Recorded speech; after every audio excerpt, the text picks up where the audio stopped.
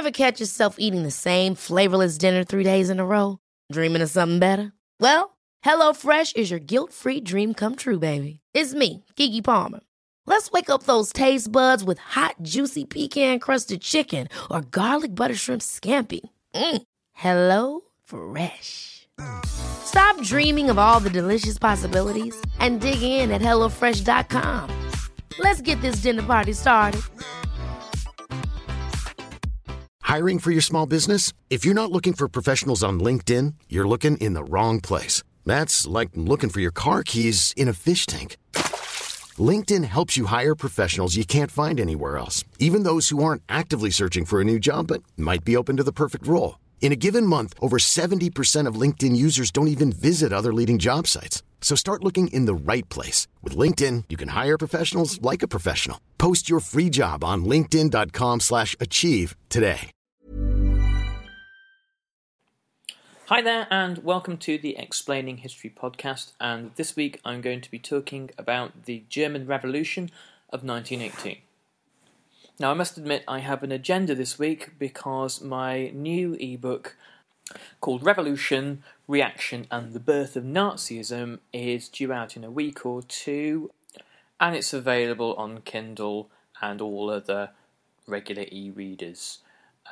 So keep your eyes peeled for that one. It's a new title that's going to be really, really useful if you're studying this, if you're an armchair historian or enthusiast, or you just generally want to know a little bit more about those formative years after World War I, where Germany was in a ferment of ideologies left and right, when communism and various kinds of nationalistic fascism were competing with one another against liberal democracy to decide the fate of the nation. Now, if there's one man that casts a long shadow over this period of time, even before the advent of Adolf Hitler on the scene, I would say it's Erich von Ludendorff. And I say that for two main reasons. The first is because of his failed offensive in 1918. Now, by 1918, the outlook for Germany was not good. The spring of 1918, well, indeed the winter of 1917, had admittedly seen Russia fall to revolution, but she hadn't left the war yet. And there was, until March 1918, no indication necessarily that she would do. The Americans were now, since April 1917, had joined the war, and they were coming over to Europe in ever greater numbers, and a Royal Naval blockade was strangling Germany. The German inability to knock the Royal Navy out of action in 1916 at the Battle of Jutland had profound consequences, and the German U-boat campaign in the Atlantic was in fact less effective due to the creation of new escort convoy systems than the Royal Naval blockade of German ports was proving to be in the North Sea and the Baltic. So Germany had a limited amount of time left in which to win the war. The clock was ticking, and Ludendorff was the man, hopefully, to deliver the victory. The Kaiser had become a shadowy figure. He had retreated from politics and become a remote figure. He'd had something of a nervous breakdown in about 1916. He'd never been a particularly sound mind, but the pressures of war had obviously been too much for him. And Germany had been ruled essentially by Ludendorff and Hindenburg, both of whom had shown their military prowess initially at the battles of Tannenberg and the Masurian Lakes in 1914. Ludendorff had planned his spring offensive as early back as November 1917, and he believed that if he could create a division between the British and French armies using shock troops, the strategy would be that had been learned on the Eastern Front, was to use stormtroopers to destroy vital strategic positions such as communication centres, command centres and transport networks, and then for armies almost to bypass the bulk of Allied armies and for the remainder of the German army to take those on. And this had worked very well on the Eastern Front. The problem that Ludendorff encountered was that his strategic goals, kept changing. There seemed to be no overall strategic vision as to what he wanted to achieve. And so when he used the shock troop strategy, initially the British armies were pushed far back, but they tended to abandon territory that was of no strategic use to the British anyway, and hold on to that which was useful. The shock troops, who were the best soldiers cherry-picked from German regiments and put into assault brigades, were by and large annihilated in the full-on assaults into the most heavily defended British and French positions. And that left a bulk of the German army that lacked expertise and lacked morale and lacked training and physical fitness and all the rest of it to take on battle-hardened French and British troops. When the advance began to run out of steam in the summer of 1918, and Ludendorff realised that he didn't have the men in the rear to consolidate the gains that the armies had made, the initiative passed to the Allies, led by Ferdinand Foch, who was made Supreme Commander of Allied Forces and eventually made a Marshal of France, and under him a slightly more reluctant American general, John Pershing, who disagreed with Foch and felt that the Americans should be slightly more independent, as they were now going to be making up the bulk of fighting forces. The counterattack is so successful that by September 1918, the German generals, German High Command, know that the war is lost, and they advise the Kaiser of this. And by October 1918, Ludendorff is openly asking the Kaiser to sue for peace. During the war, in Germany, there had been a social truce.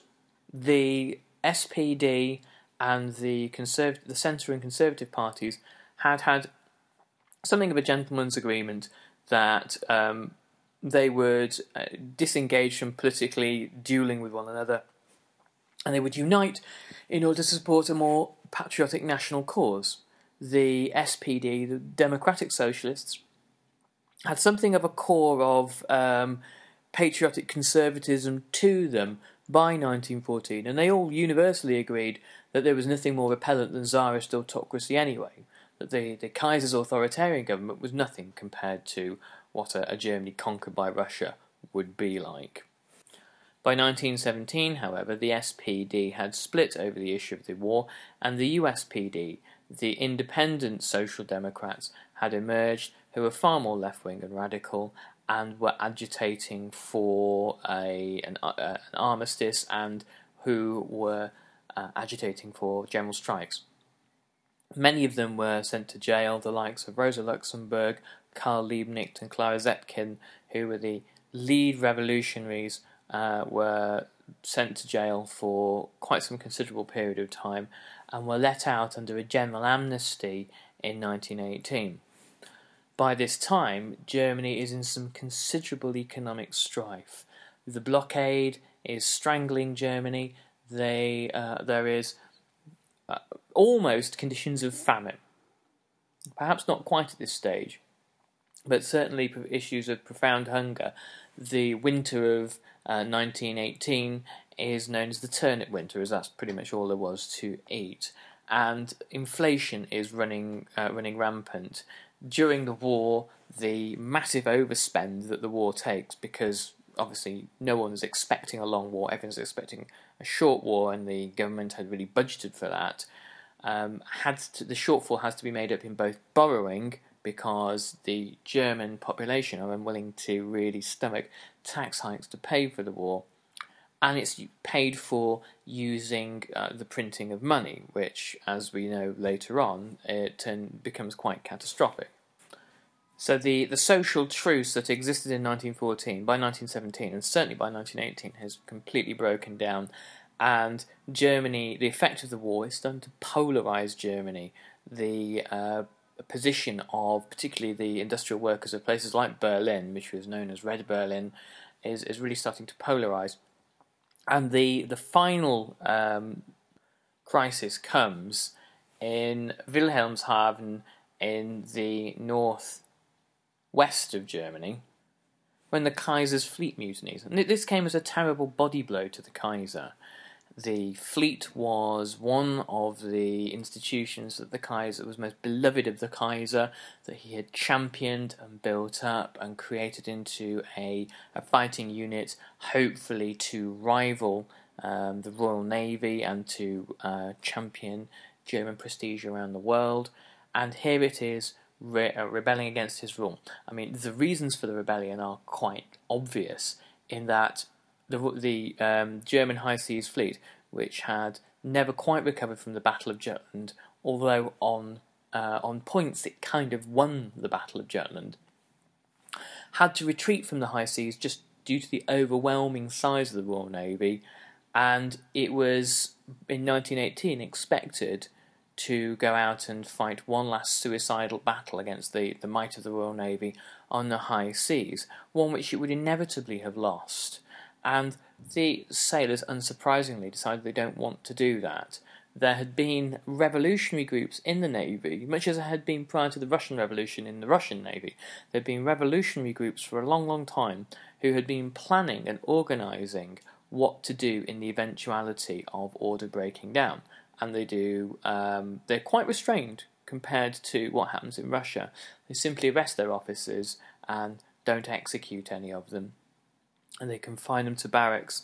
And the admiral of the High Seas Fleet simply says, well, I have to accept what the men have done. There's nothing I can do. And really, the revolution is effective in like that. The men then go on to engage with the civilian population in nearby towns like Kiel, and the civilian population then encourage the garrison to mutiny. And the moment that the Kaiser becomes aware that his troops are no longer loyal to him, here is where he panics and is persuaded to flee the country. In the south, suddenly you have a Bavarian Socialist Republic emerge, led by Kurt Eisner in Munich. The mutineers at Wilhelmshaven have used the rail network, used the telegraph network to spread their message across Germany very quickly, and within a few days, nearly every hereditary monarch across Germany, because obviously Germany is a federation of small monarchical states coming under the umbrella of a big federal imperial state, all of these little rulers, from Ludwig III in Bavaria to the Kaiser himself, all flee. So within a week, Germany is free of monarchical rule. The final aristocratic chancellor of Germany, Prince Max of Baden, realises that he commands no authority with the general public and hands over very quickly to Friedrich Ebert, head of the SPD. And the reason he does that is because he knows that Ebert, as a moderate socialist, as a democratic socialist, is the only bulwark that the elites have between themselves and a communist revolution. They've seen what's happened in Russia, and in many ways the elites in Germany learned the lessons of what had happened in Russia and play a very clever game. Obviously, to them, having a democratic socialist isn't a great turnout, but it's an awful lot better than having the German equivalent of the Bolsheviks in Germany. And Friedrich Ebert is as good as his word. He is an avowed anti-revolutionary. He doesn't really want to see the end of the monarchy. He says, it is. He describes the revolution as a poison to him. And when he has to accept the Kaiser's abdication, he says he does it with a heavy heart. And in January 1919, when there is a communist uprising in Berlin, as workers start to see the gains that they have made in November be whittled away, it's Ebert who employs the Freikorps, who are right-wing, nationalistic, demobbed paramilitaries, men who are fresh back from the front, accompanied by younger men who never got to see any battle during the war and who want their own piece of the action, united in a fierce anti-communism. It's these guys that come and slaughter the communists of Berlin at Friedrich Ebert's behest. This leaves Germany in an interesting situation. the moderate Social Democrats who have inherited power and have to do the unpleasant task of signing the Treaty of Versailles and agreeing to all the painful clauses therein, they have made a Faustian pact with the right. They don't get rid of the top brass of the army, because without the top brass of the army, who are old conservatives from Prussian Junkers, they won't have any sway over the Freikorps or any serving soldiers.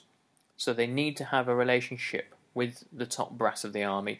And Ebert and Wilhelm Groener, who is the chief of the general staff at the time, come to an understanding that the army will protect the government in return for the government, the new socialist government, not meddling in any of the practices of the army.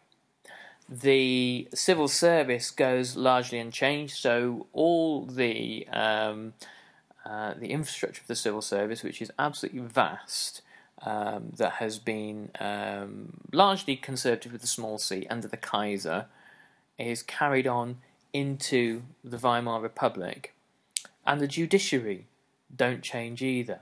So all the conservative mechanisms of the Kaiser's empire are carried on into the Weimar Republic, and so any kind of liberal instinct that the Weimar Republic might have has to be practically carried out by deeply conservative enemies of the Republic. But of course the alternative for Ebert would have been to have some kind of alliance with the communists, the KPD, the Spartacists who rose up in Berlin, both of whom are again committed to destroying a liberal republic and replacing it with something more favourable to the new Soviet Russia. So it's not really much of a choice at all. It's these circumstances of how the revolution unfolds that give us the shaky republic that comes to replace Imperial Germany, and the fundamental instabilities, the fundamental cracks within that shaky republic are later to be exploited by Adolf Hitler. Now, of course, you can find out all about this in the aforementioned ebook, Revolution, Reaction, and the Birth of Nazism, Germany 1918 to 1923, and that's out in a couple of weeks, downloadable for a small stipend to your Kindle. And if you need to contact me or talk to me or inquire about anything I've said in this podcast, you can get me at www.explaininghistory.com. And you can sign up for our monthly newsletter there as well, which keeps you abreast of all the announcements on all the new titles that are coming out. So make sure you do that, and I'll catch you on the next podcast. Thank you very much. Hey, it's Danny Pellegrino from Everything Iconic. Ready to upgrade your style game without blowing your budget? Check out Quince. They've got all the good stuff, shirts and polos, activewear, and fine leather goods, all at 50 to 80% less than other high-end brands. And the best part? They're all about safe, ethical, and responsible manufacturing. Get that luxury vibe without the luxury price tag. Hit up quince.com/upgrade for free shipping and 365-day returns on your next order. That's quince.com/upgrade.